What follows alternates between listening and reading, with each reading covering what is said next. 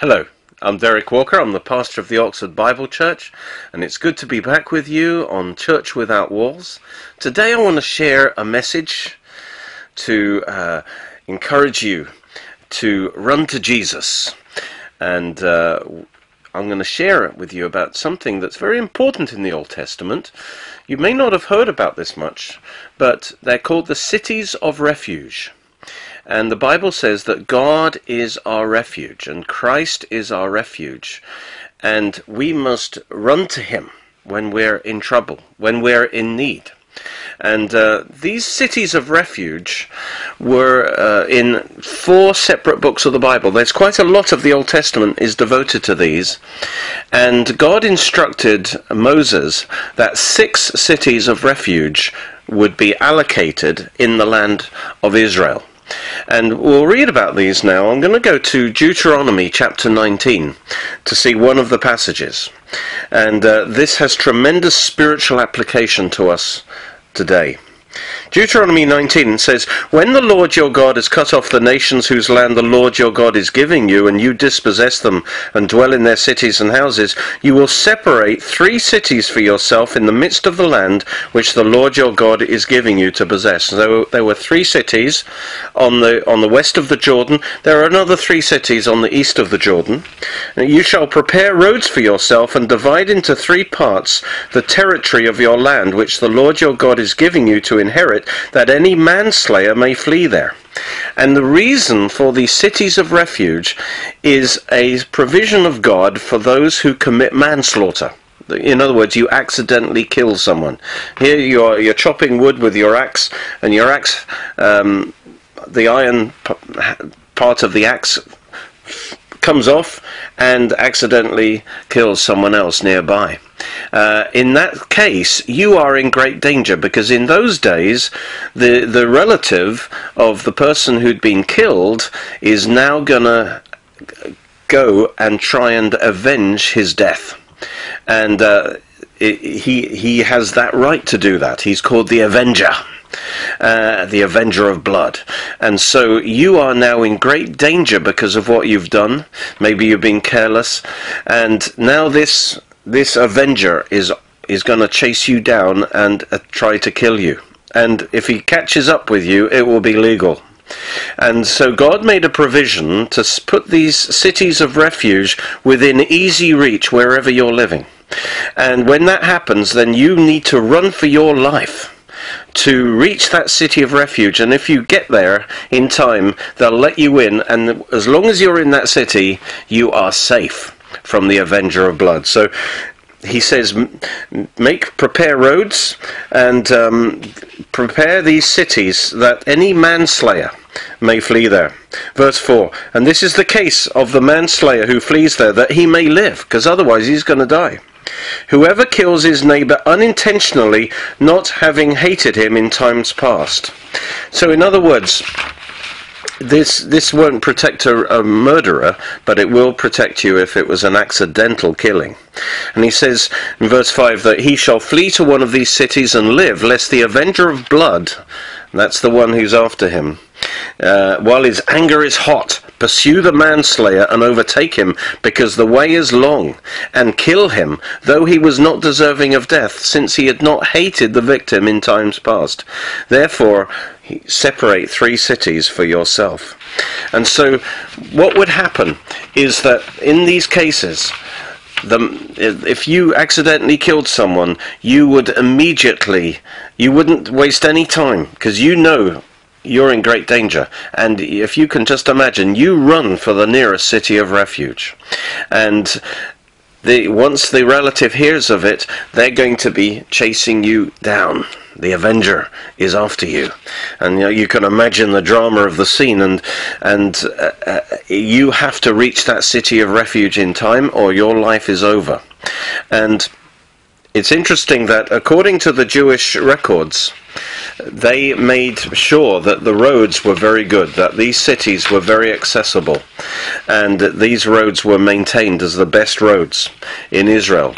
And these cities of refuge would be open all the time. And anyone could come, whether you were an Israelite or a stranger. the gates of the city were open to all, and you would once you reached the city, you would go into the gates of the city, and that's in the gates is where decisions were made. That's where the elders sat, and they would judge your case if they could accept you. And so if they believed you, they would take you into the city, and then you would be safe from the avenger. And the Bible says that this is a picture of salvation through Christ. Christ is our city of refuge, because in Hebrews 6:18 it says that we might have strong encouragement, who have fled for refuge, to lay hold of the hope set before us. So Christians are those who have fled for refuge to Christ, you see. So if hopefully this has happened to you, that God has awakened you to the danger that you're in, that God has convicted you of your sin, how that you are a sinner and you are deserving of punishment and even hell. And once you are awakened to that reality, that there is such a thing as a God who will judge you, then you hear the good news that Christ is your city of refuge, and that if you will run to Christ with all your heart, he will receive you in and you will be saved. You see, because there is an avenger of blood. In fact, every sin carries a curse. Every sin carries, as it were, vengeance with it, and because the wages of sin is death. And once you realize that avenger is after you, that you cannot escape the consequences of your sin, you will flee. You will flee to Christ. And it says when you reach that city of refuge, you can lay hold of the hope of a bright future rather than eternal death. The Bible talks about the Lord is our refuge. Psalm 9:9, the Lord will be a refuge for the oppressed, a refuge in times of trouble. Psalm 46:1, God is our refuge and strength, a very present help in trouble. Psalm 57:1, be merciful to me, O God, be merciful, for my soul trusts in you, and in the shadow of your wings I take refuge until the calamities have passed by. Psalm 91:2, I will say of the Lord, he is my refuge and my fortress, my God, in him I will trust. And of course, Proverbs 18:10, the name of the Lord is a strong tower, the righteous run to it, and they are safe. And we need to realize that we need to run to Jesus, because we have all sinned, and there is an avenger that's going to hunt us down and bring us into judgment. We must run with all our heart to Jesus. We mustn't kind of take it easy. People who hear the gospel but don't act on it, they don't come to Christ, they're in great danger. And so in these cities of refuge, let's show you how they're a picture of Christ. God appointed these cities, and in the same way, God appointed Jesus Christ for your salvation. And then God revealed these cities in his word and announced them as the place of salvation. And in the same way, God revealed the Christ to us in his word as the place of refuge. And everyone could reach these cities. In fact, the Jewish records tell us that these cities were signposted very clearly, so anyone running to the cities would know exactly where to go. And in the same way, the Bible signposts the way to salvation, the way to Jesus, and that's what the gospel's all about. And they would even have runners who would actually help people as they approached the city. They would run with them and say, hurry to the city, otherwise you're going to be killed. And in the same way, we have evangelists today who point people to Christ, who is the city of refuge. And the thing about this city is that the gates were open to all, and anyone who reached the city would be safe. But there was no other hope. There was no plan B. If you didn't make it to the city of refuge, then there was no other provision. And in the same way, if you are a sinner, your only hope is to run to Christ, because there is no salvation in no one else but in Jesus Christ. And Jesus, the gates of the city is always open, and in the same way Jesus said, "Come to me, all you who labor and are heavy laden, and I will give you rest." In other words, it's open to, doesn't matter who you are, Christ is open to you, but you have to come to him. You have to run to him to be saved, and he will take you in.